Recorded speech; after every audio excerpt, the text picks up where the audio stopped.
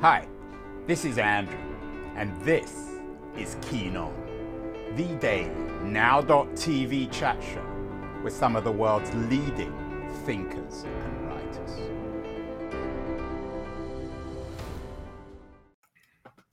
Hello, everybody. It is January the 6th, 2022. It's the year anniversary from you-know-what. Some people call it an insurrection, a revolution, the beginning of the American Civil War. Who knows what it is, but we're all talking about it. And the media is full of January 6th reflections and accusations, according to the Financial Times, just about perhaps the most reliable of media outlets. Joe Biden blames Donald Trump for the Capitol riots on January the 6th. They're called riots rather than civil war. New York Times, perhaps further to the left than the FT, suggests that Biden says that Trump held a dagger at the throat of democracy. That sounds very violent, very Civil War-like.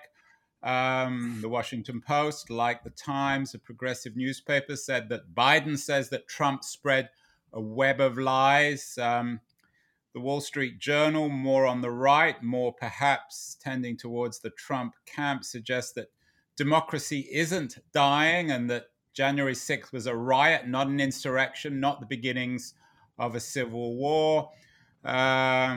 Commentators are divided. For people watching here, we have this image of perhaps an insurrectionist, perhaps an internet thug, who knows what. According to Janan Ganesh, who's been on the show before, endemic civil disorder could be America's future. I don't know if civil disorder means civil war. It's something to be discussed in today's show. The FT also notes that the Democrats failed to galvanize voters in the year since January 6th. In other words, there are problems with the Democrats too. This is not just a Republican problem. The FT suggests, however, that if America is to avoid more violence and perhaps civil conflict, the burden falls on the Republican Party. About a year ago, I had the Canadian writer and polemicist Stephen Marsh on the show. He was in the process of writing his book, The Next Civil War, Dispatches from the American Future. It is out now, appropriately to mark the year anniversary of Jan 6, and I'm thrilled that Stephen is joining us. Stephen, what happened to your Arsenal scarf? Why did you take it off? The heat turned on. I don't need it anymore. It's Canada, like the weather. You got to respond to the weather. Layers, right? That's how this works. Right. I was just about to decimate you for wearing an Arsenal scarf, and you've taken it off. So you've already disappointed me. I thought we could have a little bit of civil war on this show. So fast. Stephen, you're talking to me from Canada? Mm-hmm. Toronto. Yes. Where's that? Where's Toronto? Oh, no, where's Canada? It's to the north of the United States. Is that correct? It's to the north of the United States, yes. Yeah, if you're in the United States and you head north, you will hit Canada. Unless you're in Alaska, of course, in which case... Well, you are the new Tocqueville, Stephen, of America. Only Tocqueville came to America in the 19th century and reported good news. You are reporting bad news from your dispatches from the American future. The next Civil War, you suggest in this very engaging and very controversial book, that the war has already started. Perhaps it had even started before January 6th. How do you define a civil war, and how and why has it started? Well, I wouldn't say that it's already started. I would say it's incipient. I mean, like it's in the process of beginning. The technical definition of civil strife from PRIO, from the Peace Research Institute of Oslo, it's quite a mouthful, is 25 combatant deaths a year, which I think the United States passed long ago, probably about 2010. Civil war goes up to about 1,000 deaths a year. So it starts at about 1,000 deaths a year. So, obviously the next civil war will look nothing like the previous civil war. It's not a question of, North and South and armed camps facing each other, one wearing white or one wearing gray and one wearing blue. It's more the chaos versus order. It's more violence versus peaceful transition of power. And it's about chaos and sectarianism and insurgency rising. And I think when you look at the basic facts on the ground in America, it's pretty clear that insurgency is rising. Maybe you started college but haven't finished. Are you looking for an accredited institution with a rich heritage in technology? Look to DeVry University. Founded in 1931, DeVry delivers technology-focused education that you can earn on your own time with the flexibility of online classes. Save time and money with qualifying transfer credits and reignite your career path. Scholarships and grants are available to those who apply and qualify. Visit devry.edu/future to learn more. That's devry.edu/future. Restrictions apply. Details at devry.edu. You have been prolific in the last couple of weeks, Stephen. You have all sorts of pieces out. An interesting piece in Foreign Policy, why the U.S. military isn't ready for civil war. In The Guardian, you say the next civil war is already here. We just refuse to see it. And in the Globe and Mail, a Canadian newspaper, you say 2022 is the year America falls off a cliff. Will Canada hang on?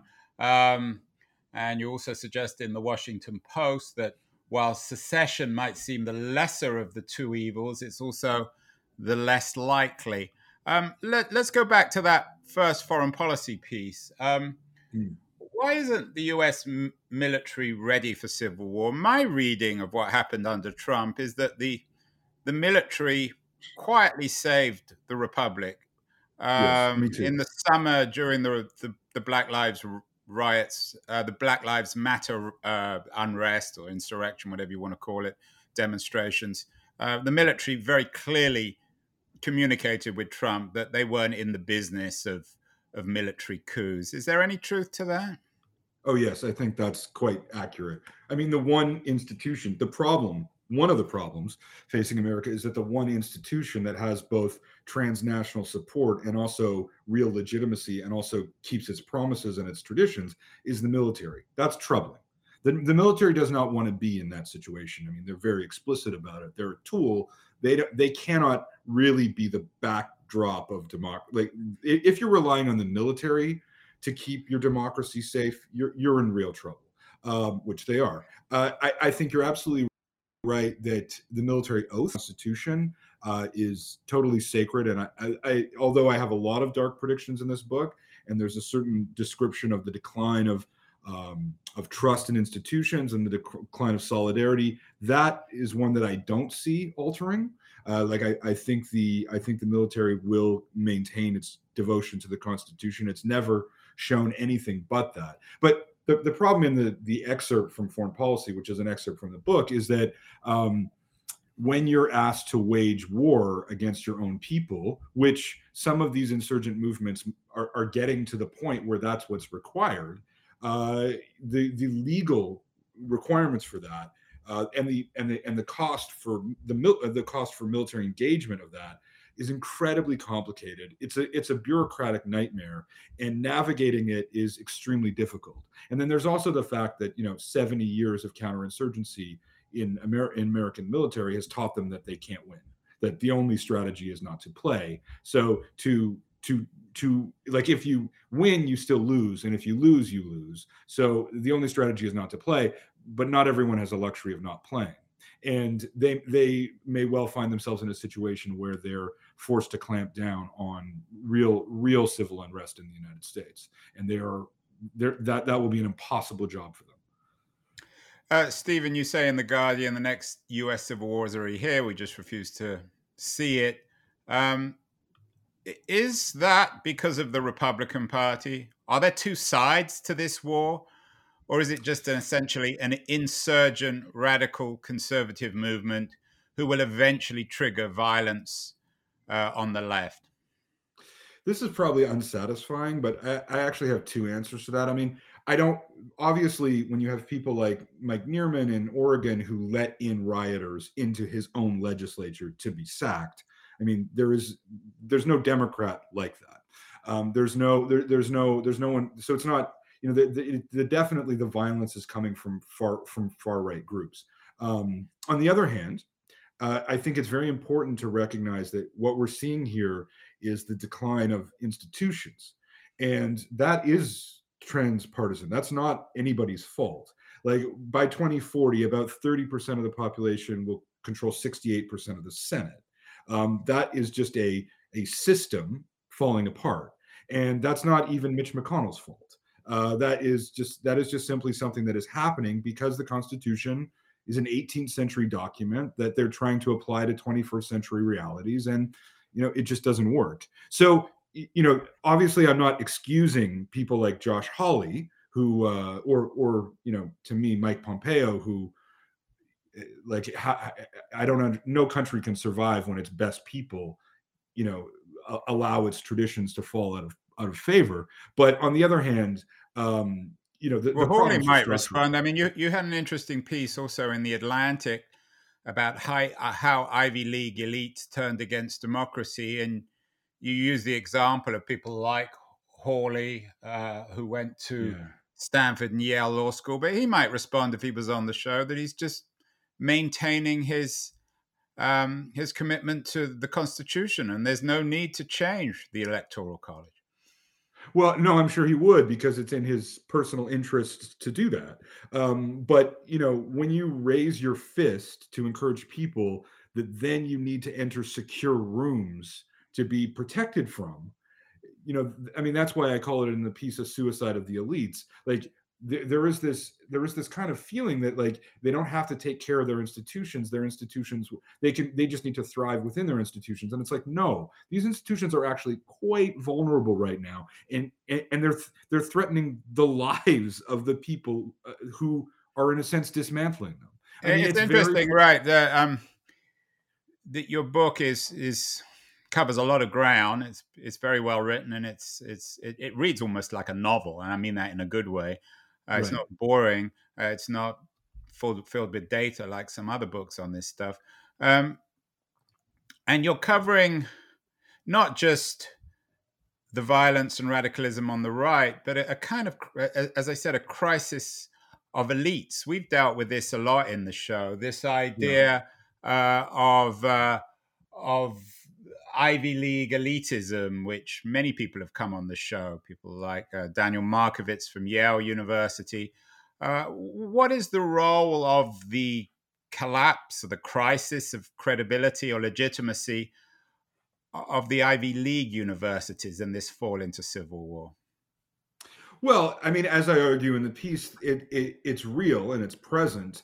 I mean, there's so many factors that are at play here that I'm not sure I would identify that one as particularly important. I mean, I think the fact Well, that you wrote a big piece in the Atlantic. Yeah, I wrote a big piece about it. But if you're asking me, like, did the Ivy Leagues cause the current collapse? I don't think I would make that argument. On the other hand, what I would say is that this particular aristocracy of networks, which is what the Ivy League is, definitely creates this intense kind of hubris, which, reading, I reread before I wrote that piece, The Best and the Brightest by David Halberstam. I mean, it's the same thing that he was writing about in 1962 is exactly what happened in 2002. And also in 2015. And Christopher Lasch wrote about the same stuff as well. Did he? Yeah, right. I mean, like it's exactly the like. And it's Daniel the process Bell. is, yeah, and Daniel Bell, right? And the process has just repeated itself endlessly. Where you get, I mean, I think Halberstam's phrase, I quoted it in the piece, but it's brilliant decisions that defy common sense, right? Like that, and like the when you read about the preparations for the Vietnam War, incredibly brilliant people doing it. They just didn't even know that they were walking into a nationalist war rather than a war against communism, than an ideological one. They didn't have basic facts, and that has repeated itself over and over again. Do you think, Stephen, that there's also, you in your Atlantic piece, you go after Hawley and a number of other people on the right, but is there also an argument to make that progressives have also lost touch with reality, with their focus on identity, on the politics Oh of yeah, race. yeah. I And is mean, that also a part of, if not the drift into civil war, the crisis of the republic? Uh, it is, but in a very specific way. Because one of the things you have to recognize about when I'm doing this analysis of what are the factors, like I'm talking to a lot of people about agriculture, about tolerance for violence, decline of institutions. The very elite obsession over progressive language politics, over identity politics, is not a significant factor. It is somewhat a significant factor in what they call what's it called? Complementary radicalism, where as one group gets radicalized, they radicalize in response to other people growing more radical. So they do, like, the rise of the woke does encourage far right movements to form. But to me, the point is that, like, while you were talking about who should play James Bond, the other side was taking over. Militias were infiltrating the educational institutions. Like, while you were, writing 800-word apologies about recipes in Bon Appetit as some kind of political act, like, they were sending mobs to election officials' houses. Like, to me, it's more fiddling while Rome burns. Like, what the left does not need is allyship. What we need is solidarity. We need allegiance. We need people who believe in democratic institutions to say, okay, we need to preserve these. This is what matters. It's institutions that matter. It's not, pop culture or whatever. So that, to me, is what is the effect of it. Not that it's inherently violent, because it is. I mean, there are examples like Chaz, and there are a few, but they die so quickly, right? I mean, woke institution is basically a contradiction in terms. They cannot. Anytime they form an institution, it dissolves almost immediately because they shred each other so quickly. So, and that makes actual progressive action measurably harder. So, like, on the one hand, they don't really matter very much, but on the other hand, the fact that they make themselves irrelevant so quickly really does matter. I am speaking with Stephen Marsh from Toronto in Canada, author of big hit, the new book, The Next Civil War, Dispatches from the American Future. One of the dispatches in the book, one of the more memorable dispatches, Stephen, was the assassination, or the imaginary assassination, of an American president. The killing of a president, and I'm quoting you from the book, you say it's the fastest way to change history. And of course, it's bound up in the cult of violence of individual killers. I was struck when I was reading the book a few weeks ago by the cult that's grown up around Kyle Rittenhouse. Is he the kind of character driven to this demonstration by his mother, ending up killing a couple of Black Lives Matter demonstrators? Is he the kind of figure, you think, who might change history, who might trigger a full-blown civil war in America by assassinating a president? Does he fit the cultural, sociological profile? I mean, like, he doesn't actually fit the sociological profile of an assassin that I have in the book. He had a job. He was, from what I remember in the book, he was living with his mother. He wasn't getting on with his mother. He was living in his bedroom. He was unhappy. He was alienated. He was he came out of a Durkheimian text. Yeah, and well, he came out of, like, the person who killed all those people in a Walmart in El Paso, and Dylan Roof, and several other mass killers. They were the model, because they all had the same pattern, and they all emerged out of the same nexus of meanings. And of course, there's quite an extensive interview with the leading expert on stochastic terrorism, who really tries to quantify how these psychological. You might define that. That's a word that comes up quite a lot in the book. Stochastic terrorism. What do you mean by that? Stochastic terrorism is not. It's not Al Qaeda. It's not some bad guy in a cave plotting things. It's people who self-radicalize online, and literally sometimes they can go from quite normal people to murderers in weeks, in like a very, very short part of time. And by the way, not casting any accusations at you, Stephen, but did you know that Bin Laden was an Arsenal fan? Was he? Yeah. Well, I So mean, never you know, trust the Arsenal, Stephen. you should reject everything I say then. Although I'm not a true You're Arsenal not an fan. Arsenal fan. You're the friend of an Well, Arsenal fan. I'm a That's friend of an probably Arsenal fan. less offensive. I mean, if you knew Osama bin Laden, you know, you'd probably be under suspicion. But yeah, so I don't think he would actually fall specifically in that category. To me, he's just another insurgent. I mean, he's like the Who, oath keepers that I've met. Rittenhouse. Yeah, Rittenhouse. Rittenhouse. I mean, he's just like he reminds me. I mean, I try to be very precise in the book and not saying anything that I'm quite certain of, just because I'm doing such a predictive act and I want to be as absolutely precise as I can be. So I don't really know Kyle Rittenhouse. I've never interviewed him. I don't know much about him, but He's got a book reminds deal me now. He's been turned right. into a sort of a cultural icon on the right, which is very troubling. I mean, that is extraordinary to me. Like, I mean, that really is extraordinary to me that someone who would do that would be turned into a hero. But you know, we're seeing the rise of acceptance of violence and celebration of violence. I mean, I feel like that's a point where I as a foreigner, just like I literally don't understand how you could respect somebody who is violent. What do you bring to this that Americans are missing? I had Margaret Atwood on the show. She's built a career out of writing about America as a dystopian nightmare. I mean, all dystopias are nightmares. As a Canadian, of course, in your Globe and Mail piece, you brought up the issue of Canada hanging on. Canada will, of course, hang on. It always does. But what perspective do you think you bring, in contrast with someone like Barbara Walter, who was on the show yesterday, who has a similar book to you out about the likelihood of civil war in America? She's a San Diego-based political scientist. Right. Well, I mean, I think being Canadian, we're sort of insider outsiders to America. I mean, you know, I've worked in America my whole life. I've lived there. I've plenty of family there. I have Trump voting cousins in Seattle, right? I mean, Canada and America have essentially a kinship relationship, like blood connections. So, you know, but at the same time, we're kind of define ourselves as not being American. So we have a kind of familiarity, intense familiarity with distance, which I think is actually why there's, you know, Malcolm Gladwell and Margaret Atwood and lots of other people who comment on America come from Canada, exactly because we have that familiarity and distance. And you also have, I mean, with Michael Ignatieff, you have a sort of a mastery of political philosophy and democracy, which some Americans lack, I think.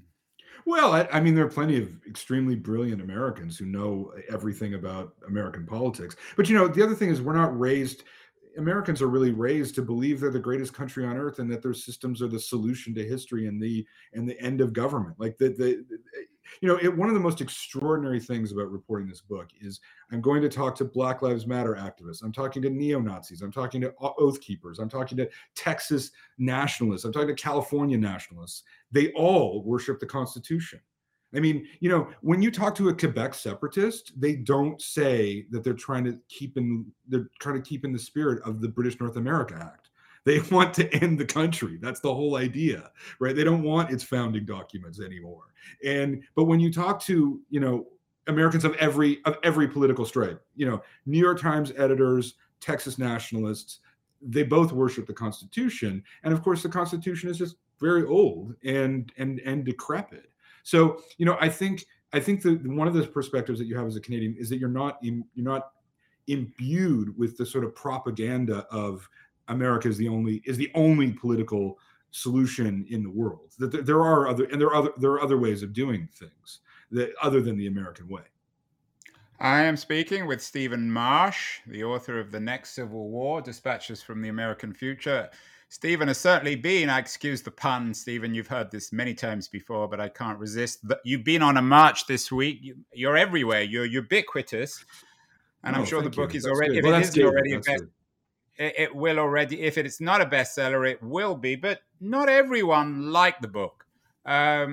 Fintan O'Toole, I'm sure you've read this piece in The Atlantic, same place you wrote the thing about the crisis of the elites, I don't know if he's critical of your book. He's critical of this way of thinking. The title, it's entitled "Beware." It was very flattering to the book, but Yeah, I mean, he says, beware prophecies of civil war.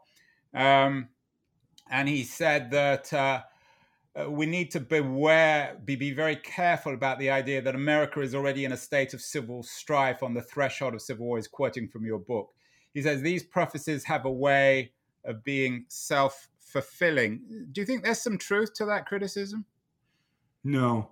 I mean, honestly, like, first of all, I don't think I have any power whatsoever to shape the American future. I mean, Well, the book's going to get read and discussed, I hope. I'm sure it will. And I mean, from your mouth to God's ear, like, I hope it does. But like, the truth is that the trends that I describe in this book are beyond,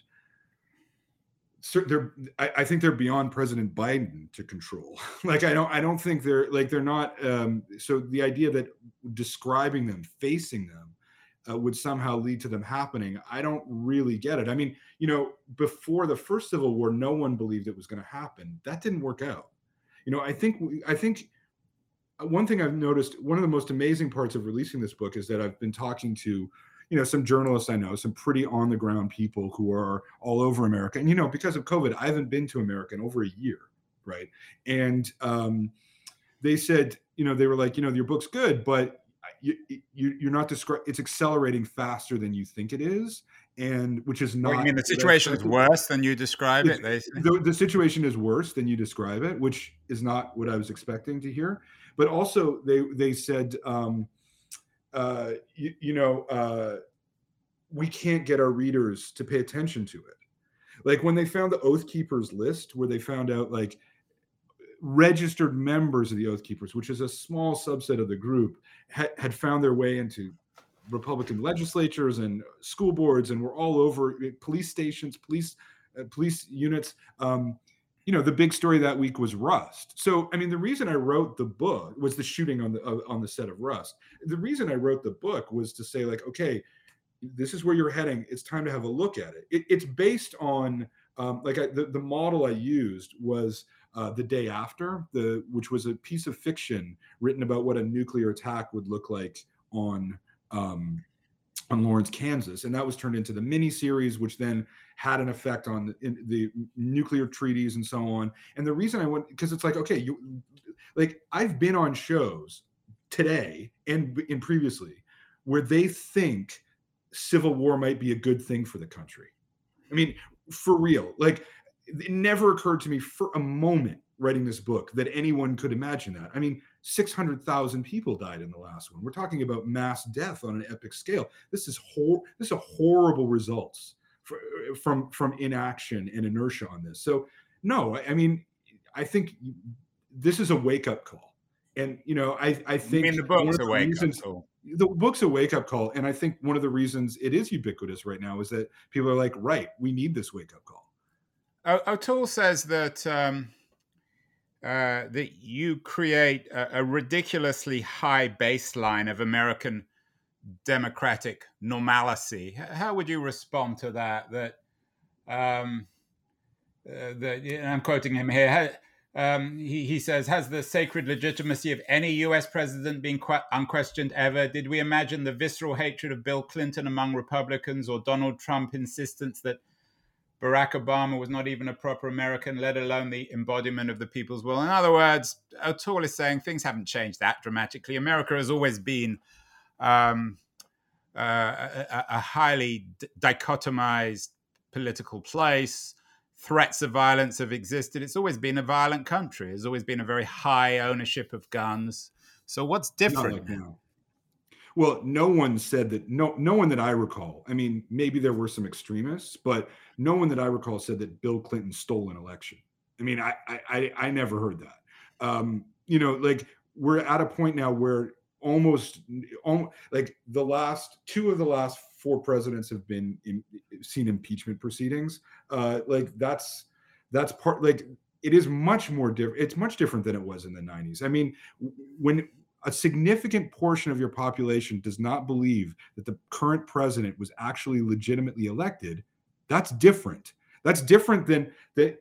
A lot of writers, like, it's not usually the argument that O'Toole gave, but one that I do hear a lot is, well, things were bad in the 60s.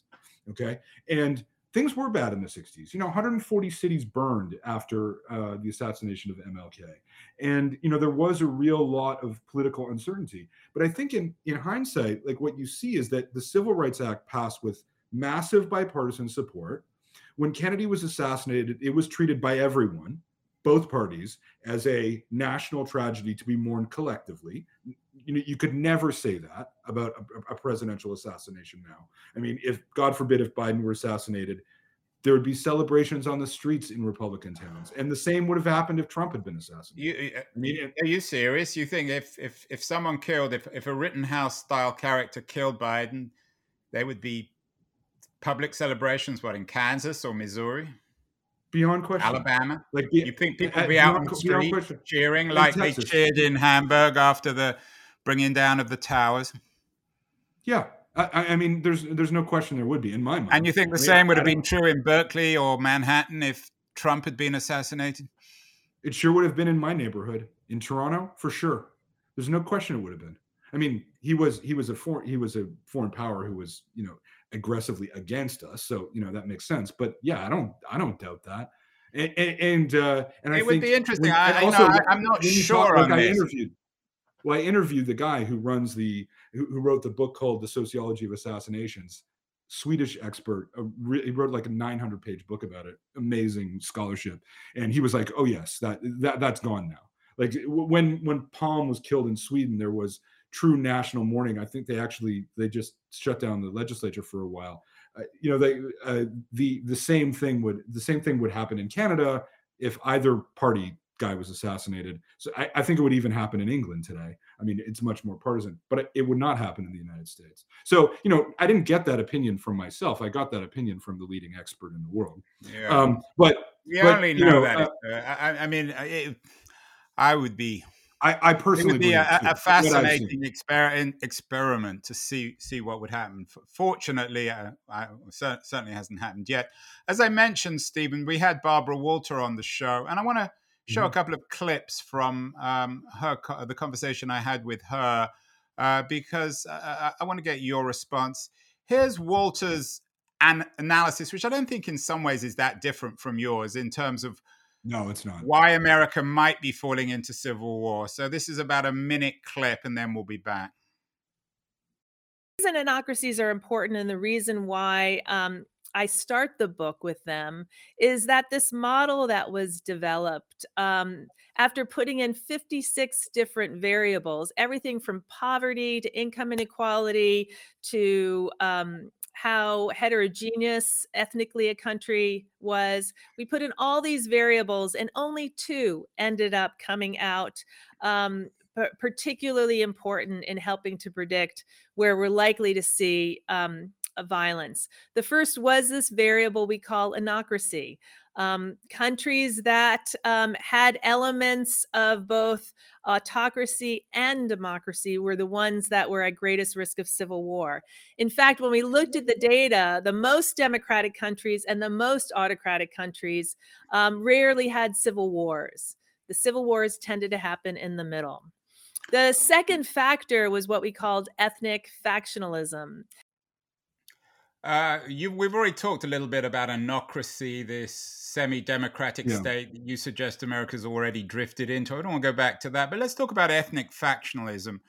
For Walter, America is defined by its ethnic factionalism, which is a polite way of describing possible, I guess, racial civil war. Do you buy that argument? And are those the 2 key metrics? Would you agree with Walter for determining whether or not countries are liable to fall into civil war?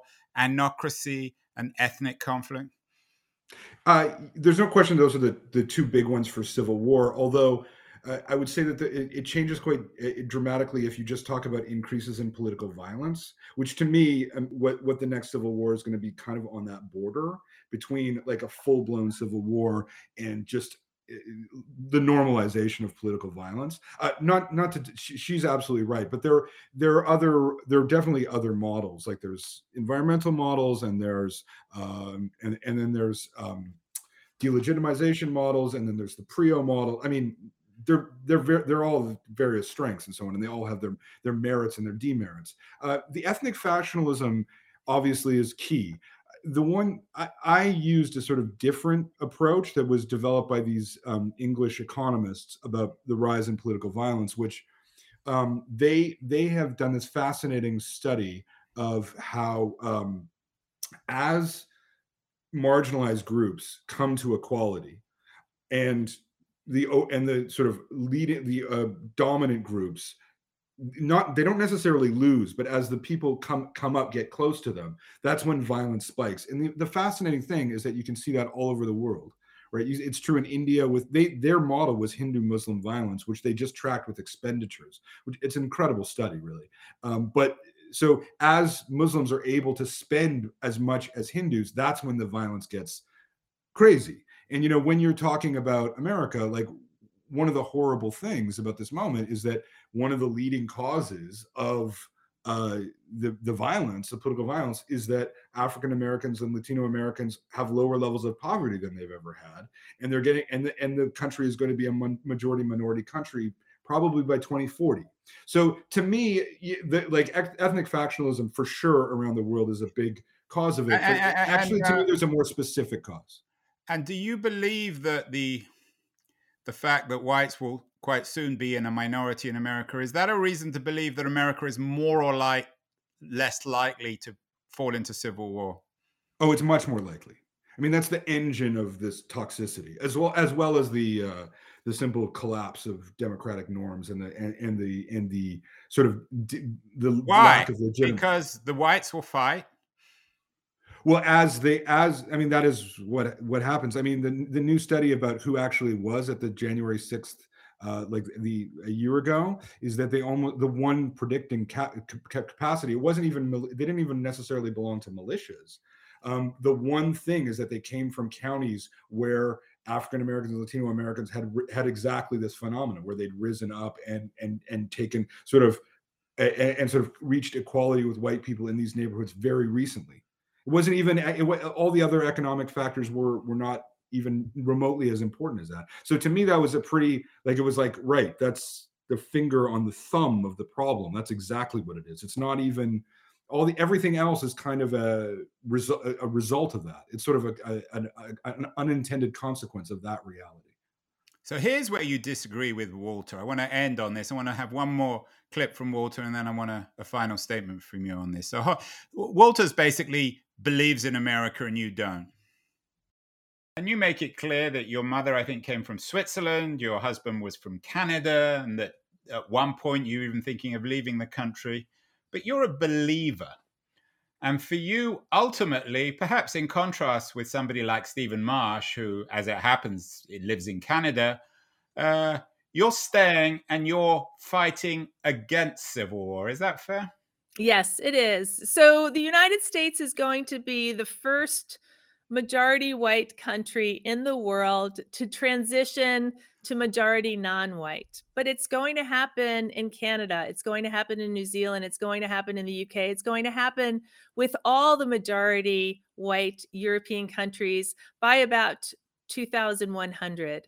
So the United States, I think, has this opportunity to lead the world, to show it how we can transition from what had once been an ethnically or a relatively ethnically homogeneous country to a multi-ethnic country and still maintain democracy and still economically thrive, and in fact come out better as a result. So I'm committed to that ideal. I really do believe we will be better. I live in California. California is already minority white, and it has thrived as a minority white state. And I really, really do want to be here to help America with that transition. And that comes back also, I think, to the O'Toole critique of not you, but this kind of approach of treating civil war as inevitable takes out human agency. So two final thoughts, Stephen, on this. Surely there's still some agency left, that we can avoid the kind of racial civil war that you're predicting. And secondly, it's not racial. Well, You partly might racial. You suggested it was caused white by that, against black and brown, and but that's not what political. I would say. But anyway, But sorry, go on. we'll respond to. But I mean, she does as well. I mean, she says that could be the trigger. Right. I mean, the thing is, my country's almost broken up twice in my lifetime, right? Like Canada almost dissolved in 1980, and then we came within 1 percentage point of breaking up in 95. I mean, we're not unfamiliar with political turmoil. In 1974, they declared martial law here. They just rounded up people and arrested them without cause. I mean, I think we see. I'm not arguing at all remotely for the superiority of Canada or something like that. I mean, No, I know you're not. I'm not accusing you. We're absolutely vulnerable, but and of course it's natural that your country is like your mother. You fight for her, right? Of course, if you're going to fight for, if you're seeing what's happening, you want to fight for your country. Of course, I'm just calling it as I see it, right? And what I don't see, what I see genuinely is that there's definitely agency. I just don't see a lot of it, because the two things that are really necessary are a really active FBI attempt to destroy and disrupt domestic terrorism, which has a huge amount of structural barriers to achieving that. But they got the mob out of New York NYPD. Like, they are good at their jobs. But it would be that kind of effort. It would be a generational effort to crush domestic terrorism. And then the other thing is really reforming at a structural level the electoral process so that it doesn't become a pseudo democracy. And so there is human agency, but that's what's required. It's not things are just going to work out. And it's not just like America is going to find a way. Those are not what's not going to happen. And frankly, when I look at Biden's administration, what I see is a lot of faith in its institutions, trying to preserve faith in those institutions, but not really understanding that those institutions need pretty much ground up reformation of quite a radical variety, if you want my opinion. Right, and what Walter says is that, and she comes to this from her study of the Yugoslav civil war. Civil wars, and I'm sure you would agree with this, often happen without anyone expecting it. They say that we're suddenly in the middle of a civil war. So for the majority of people, and particularly people watching this, but I'm guessing also the majority of Americans who don't want civil war, one thing, Stephen, that we can do to try and avert this catastrophe. I think actually the big player in this is going to be the FBI. That it's not going to be the military. It's going to be the FBI. It's not going to be the Secret Service either. The Secret Service do their best. They're already at 100%.